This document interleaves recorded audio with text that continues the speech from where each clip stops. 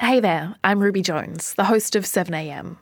Welcome to The Weekend Read, a podcast where we feature some of the best long-form journalism from the monthly magazine. Today on the show, one of the great chroniclers of Australian politics. Don Watson is possibly best known as Paul Keating's speechwriter. He's also the author of one of the most extraordinary books about what it is to lead Australia, called Recollections of a Bleeding Heart. In this cover story for The Monthly, he writes with wit and clarity about the task ahead for Anthony Albanese. The piece is called How to be a Prime Minister. After a short conversation, Don will read his piece. To hear more Weekend Reads, you can subscribe to The Weekend Read in Apple Podcasts, Spotify, or wherever you get your podcasts.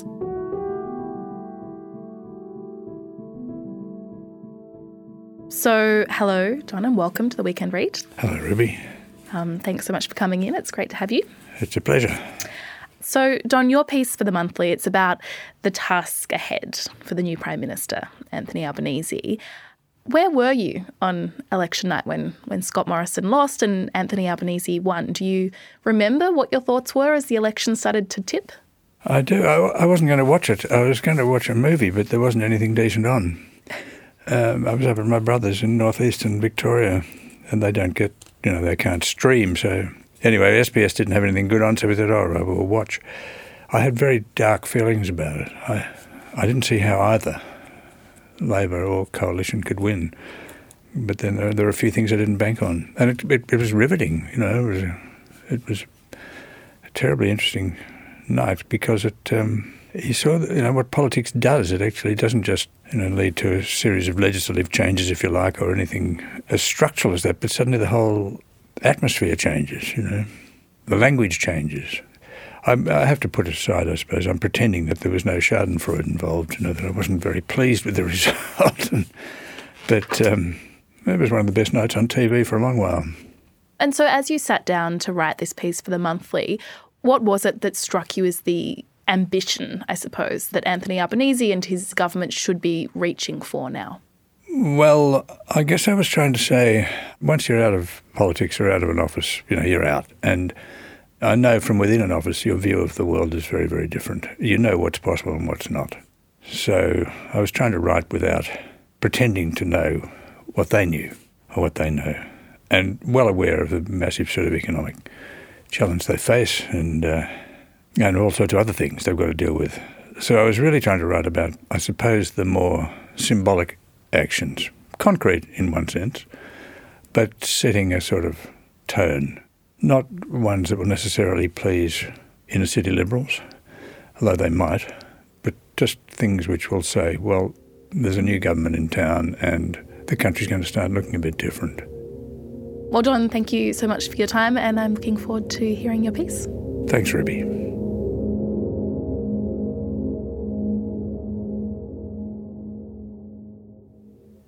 How to be a Prime Minister. Crammed into the pilot's seat of a sluggish plane with a frozen rudder, pursued by Nazi Messerschmitts, peppered with flak, Antoine de Saint-Exupéry was in a bit of a stew. It was not that at any moment he might be reduced to bits of burning debris drifting into the fields of France. It was the futility of the mission. What good was reconnaissance? One did not have to look down to know that in the familiar way of human history, thousands of innocents were fleeing from barbarians. But a liberating thought took shape in his mind. It came to him that we only advance, or at least do not regress, when good people, Madame Curie, for example, go about their work with all necessary diligence and skill. So, he thought, I must go about my work in this plane. I must do what a pilot does, nothing more, nothing less. I must keep my hands on this control stick, and despite every impediment, including my disgruntlement, fly on towards the light. He did, and he survived to write The Little Prince before he fell like a meteor into the Mediterranean. Saint-Exupéry's thought was not particularly original or profound, but it does have some application to these times when political leaders seem to think success depends on being seen doing everyone's job but their own. They put on hard hats, high-vis vests and gauze caps and propel themselves into the lives of innocent working citizens who have been reliably identified as politically useful. The images of their encounters with real people, also known as forgotten people, quiet people, etc., are projected into the living rooms and gymnasiums of the public at large, thus to persuade them that there, but for the grace of God, goes not an actual immunologist, ambo, hairdresser, test pilot or poultry boner, but one who might have been had not fate intervened to thrust him into his present wretched station. They live by phony gestures, phony images, phony lines, calculated phoniness. It looks democratic enough, seeing a Prime Minister rubbing shoulders with working people, listening, empathising, pretending to make common cause, until you realise, as you must if you see it every day for years, that the people into whose lives he pokes his nose are pretty much powerless to turn the tables. They can refuse the hand he offers, turn their backs, look surly and remote, but that is to let his manners corrupt their own. The only practical revenge remains the ballot box. We must vote them out sometimes and hope the new lot comport themselves more decently. This recently we did, and with the fall of its most compulsive and ruthless practitioner, we have learnt that fakery need not win the political contest, and when combined with a smirk, it is fatal. It was not the most convincing take-off in the history of aviation, and many of us wished it was a woman in the pilot's seat. At one point there seemed to be nobody in it. But who remembers that now? Elbow was airborne. And thanks to scheduled meetings with foreign leaders that made him look like an instant Prime Minister, he gained altitude as soon as his wheels left the ground. That is Saint-Exupéry's lesson. Be the Prime Minister, and only that. No looping the loop or waving your hat to the crowd. Stay tucked up in the cockpit with the control stick firmly in your hand. Lead by example. If they insist you need an image, tell them it's a Prime Minister's you're wanting. It's a radical step, of course, and it might take a year or two to settle into the culture. But imagine the payoff if the mob begin to like you for taking your job as seriously as they take theirs. Some of it might even rub off on the ratbag elements in the media.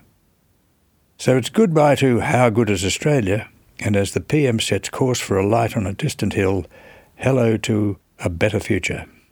It's customary, of course, for Labor to inherit circumstances that make a worse future look more likely. This one does not fall far short of James Scullin getting the job 2 days before the great crash of 1929, and is at least on a par with 2008 when Rudd ran into the GFC. A mountain of debt, both public and private, rising interest rates, inflation here in the United States and elsewhere, talk of recession and even stagflation, inert wages, chronic housing shortages, malfunctioning aged care, child care, health, education, electricity grids and supply chains, and from the realms of the absurd, gas shortages that threaten to quadruple domestic prices, black out suburbs and cripple industry. Really, Rudd's task was a doddle. There's also climate change, of course. Easy to forget it in the circumstances, but it seems to have been the issue, swinging once impregnable inner suburban seats away from the major parties and creating a squadron of teals and greens who will not be satisfied with anything half-arsed from Labor. And what to do about China? What to do about the world, really? We don't have to share Peter Dutton's view that Australia should prepare for war to feel we are edging closer to the verge of the unthinkable. Thank God for the submarines and our new alliances that almost certainly make sense to someone somewhere, or seem to at the time. And thank God the Americans are only half mad, and their president is still able to stand. And there's the fact that for all the known thorny obstacles confronting them, just as often governments are unravelled or saved by things unknown when they set out. Wars, pandemics, share market crashes, natural disasters, jealousy, stupidity, infidelity, boats arriving from the north.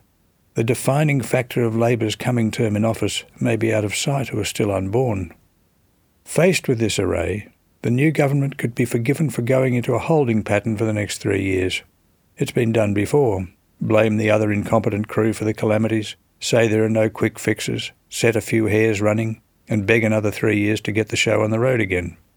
Voters often grant even ineffectual governments a second chance, and they are more inclined to do it when the alternative looks as fractured and malevolent as the new opposition does. But even were it not his nature to be dauntless, if the PM wants to assure himself of a second and a third term, he will need at least a modest pile of good works in the first. There is nothing like a sense of trajectory, of goals now well in sight but not yet reached, to fortify one's rhetoric and make opponents' slogans look base and pathetic.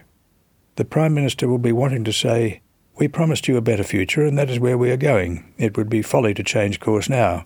Our opponents, on the other hand, want to take us back, but we are going forward," and so on in the time-honoured way. God knows why, but it seems to be how human minds work. Doing things is political insurance. If the pandemic cruelled the last government, it was because it had not been doing enough of anything else for COVID-19 to constitute an interruption. And so ingrained were their ways of doing nothing, they didn't know how to do something when they had to.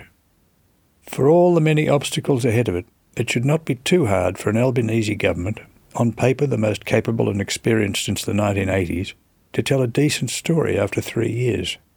Presuming its members can charm or coerce state governments, all but 2 of which are Labour, their best efforts should be enough to improve things in aged care and childcare, and at least show signs of stopping the slide in education. They might go some way to fixing the national electricity grid, find the means to build a lot of houses, set up a federal ICAC, conduct a referendum on the Uluru Statement for the next term, and, with Tanya Plibersek consigned there, even make a bit of progress in the Murray-Darling. They might be hoping they can fudge a little and persuade the mob it would be madness to jump precipitately from fossil fuels. Wherefore gird up the loins of your mind, be sober and hope to the end, etc., because you're looking at a hiding sooner or later. If after 3 years they can point credibly to progress where progress was possible, they can be forgiven failures where it was not, and survive the inevitable stuff-ups and even a catastrophe if it is not too evidently of their making. It is the closest thing to magic in politics, how an election like the last one, in a beat, flips the world upside down. It's as if someone has changed the channel or the lens, or turned it back to front. The familiar goes suddenly out of focus and retreats. The real becomes unreal. Words prove seasonable. There was Scott Morrison, still spruiking, thanking his wife, the army and border force. We'd heard it 1,000 times, and a day earlier we might not have noticed that he hadn't thanked the nurses and doctors, aged care workers, shop assistants, scientists, lab technicians and volunteers and the other quiet Australians he had dressed up as, and who had got us through the worst of the pandemic. But when he didn't thank them in his concession speech, Mr. Normal became abnormal. In an instant, the great marketer may as well have been marketing Rinso. And there was Anthony Albanese, barely managing to hold body and soul together, lips clenching for fear his face would fall apart, eventually speaking in a tone and words so genuine they sounded foreign, of his country and his girlfriend and his son and his son's mother. It was as if in a few halting sentences Australian politics caught up with real life. Hollywood could not have pulled off the seeming transformation of that hour, and all those not quiet women in all those seats gifting Labour government with 31% of the primary vote. It can't last. Government is mainly a slog, and as a former incumbent used to say, they all get carried out in the end, which is the more reason why this government should keep that moment alive. It can serve as a starting point for the story, a frame for the narrative that unfolds within it. Ending the cruel farce endured by the Natasalingam family and getting them back to Biloela was the more resoundingly prime ministerial because of it. If the government were able to quietly orchestrate Julian Assange's return to Australia and put an end to the miserable pursuit of Witness K and Bernard Collaery, not only would it serve justice, it would make millions feel better about themselves and their country. It would prove the government's mettle and give its story spine. And because Assange means confronting Australia's AUKUS partners, it might give that weird new creature a dose of credibility. As a catch-cry, Scott Morrison's famous "How good is Australia" was a ripper of a dog whistle. Anyone who thought Australia was a bit ordinary in places, or not as good as it should be, was an agent of perfidious gloom, or who knows, a hostile power. It was designed to shut out opposition. Tony Abbott used the same routine in an even cruder form. Remember Team Australia? All governments do this kind of thing. All despots too. There is no point arguing with slogans, but there is a point to Labour asking what good is. In what ways is Australia good? Count the ways the country's good and you'll soon be thinking of the ways to make it better, which is a boiled-down version of Labour philosophy, if not its reason for existence. Australia is good because it abounds in nature's gifts and golden soil and wealth for toil and all that, but also because it is a functioning liberal democracy. It's an open society and aspires in equal measure to social fairness and justice and reward for individual talent and effort. These are not difficult concepts, but if politicians and journalists mention them at all, it is usually in terms that pit one against the other, lifters and leaners, for example. In truth, they are largely agreed upon, but neither major party dares admit it. Both are geared to meeting the requirements of an adversarial system. Rather than framing the debate, the principles are bent to its relentless, unedifying churn. If Labor's ambition is to create an Australian social democracy, or if it prefers an economy and a society that works better for everybody, laying down a few social democratic principles would create useful boundaries for the conduct of discussion and decision-making and a foundation for decent policy. If talking about principles sounds like the sort of thing that Tories do, you haven't been listening for the past decade or two. The Coalition abandoned Tory philosophy long ago, and Labor, thanks to Teals and Greens, is in government because it did. Tories don't do anything in Australia because there are no Tories anymore, and Labor shouldn't flatter the Coalition with the name, much less with the word Conservative, not this gaggle of corporate lackeys, third-hand Thatcherites and fossils in waiting. The principles of liberalism and openness do not make a refugee policy fail. Reality might have demanded the boats were turned back and internment camps established, but it did not demand replacing the values the country is grounded in with slogans of fear and loathing for brave and innocent people. It didn't demand cruelty and indifference. There was no reason why the arrival of refugees should have so debilitated the nation's conscience. By contrast, the ideas of an open society and a liberal democracy, held in common by Bob Hawke and a real Tory, Malcolm Fraser, made for a good multicultural Australia.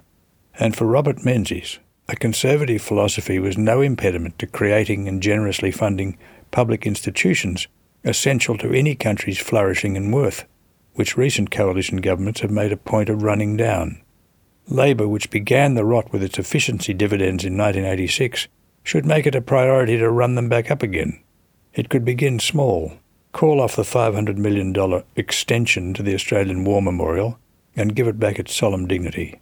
With 20 of the $500 million, add the frontier wars to all the others it memorialises, and use the balance to pay down debt or rebuild the institutions where all the other non-military parts of Australia's story can be found.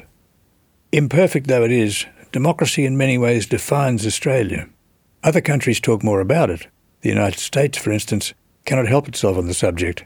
Yet there are Republicans who say that America is not a democracy, but a republic with democracy made to fit it where convenient. Others that it is neither of those, but rather an elective monarchy. And still others tried recently to tear democracy down in the name of democracy. Australia is decidedly neither a republic nor an elective monarchy, but only a democracy. Ask 50 of us what is good about Australia, and after we'd got past the weather, the sport and the landscape, it's a fair guess 30, maybe even 40 with prompting, would say it's the democracy. That doesn't mean they think it works, or that they shouldn't get a greater say in things, or that the people they elect are better than mugs, but they think it should work, and they should be listened to, and the pollies should be better than they are. In other words, democracy is an ideal, a value, a principle, a promise. The Melbourne lockdowns are instructive. Neither the people opposing the lockdowns, along with mandatory vaccination and masks, nor the government that imposed them, seemed much interested in the question of what was democratic and what was not. Daniel Andrews said his government was imposing these restrictions to save lives. The protesters cried freedom and ran headlong at police they could easily have gone round. The coalition appears to have decided that Victorians regarded Andrews as a brute and that could count on the electorate loathing him. Yet a majority in that electorate seems to have reached a different view, and a more sophisticated one than the politicians had bothered to offer. They decided that in a crisis, democracy's guarantee of individual rights must give way to the duty of care for others, even old or ailing boomers, keeping hospitals functioning and looking after the people who work in them. Meanwhile, many people in the electorate of Kooyong made it clear that in a representative democracy, representatives had better not divide their loyalties. Much the same sentiment played out with dire consequences for Labor in the seat of Fowler and for Liberals all over Western Australia. Indeed, it is a consistent thread in the rise of independence across the country and in the steadily declining primary vote of Liberal and Labor. If all this means recognising that the electorate's grasp of democracy is at least equal to that of the major parties and much of the media, Labor should not be shy about bringing its democratic philosophy into the conversation. What sort of a Labor Party does not believe in the capacity of people to weigh individual and collective interests in the balance, or the national interest and the corporate interest, the interests of the fossil fuel industry and the interests of continuing life on the planet? A progressive party that will not give its ideas a name and take it to the people is hardly progressive. It's a bolder strategy than just being photographed with them, but what a lift it will give to life. There are other good reasons for a Labor Prime Minister to push these subjects into the centre of the conversation. No need for a civics lesson, nothing doctrinaire, no Mill, Marx or an ancient Greek required, and no need to stop building houses, creating jobs and fixing the economy, but to create a coherent story, a context for action and a dynamic for rhetoric, there is a need to set the boundaries of debate.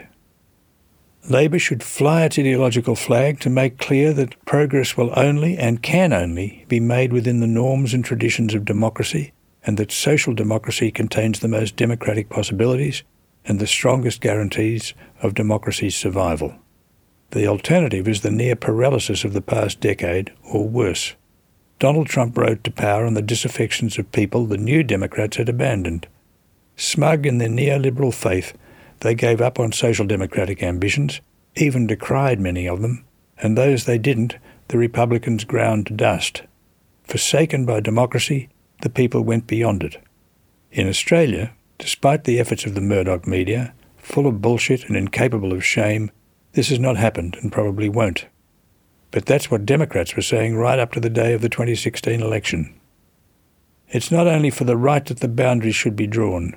It would be a mighty contribution to politics and the nation if by its example Labor could persuade the woke side of the culture wars that the social democratic project is the last best hope for the redress of historic and continuing grievances and the only defence against those who deny them. Applying that principle would mean that traditions of free inquiry, fundamental to democracy, are not subverted by such measures as the protocols recently introduced by the University of Sydney Library to restrict access to material deemed sacred and to offer First Nations people a right of reply to material they consider inaccurate, offensive and outdated. Think about where this might take us. Keep thinking. Or perhaps don't. Fly on, Elbow, to that pinpoint of light in the darkness. It must be the light on the hill. No, sorry, that's you.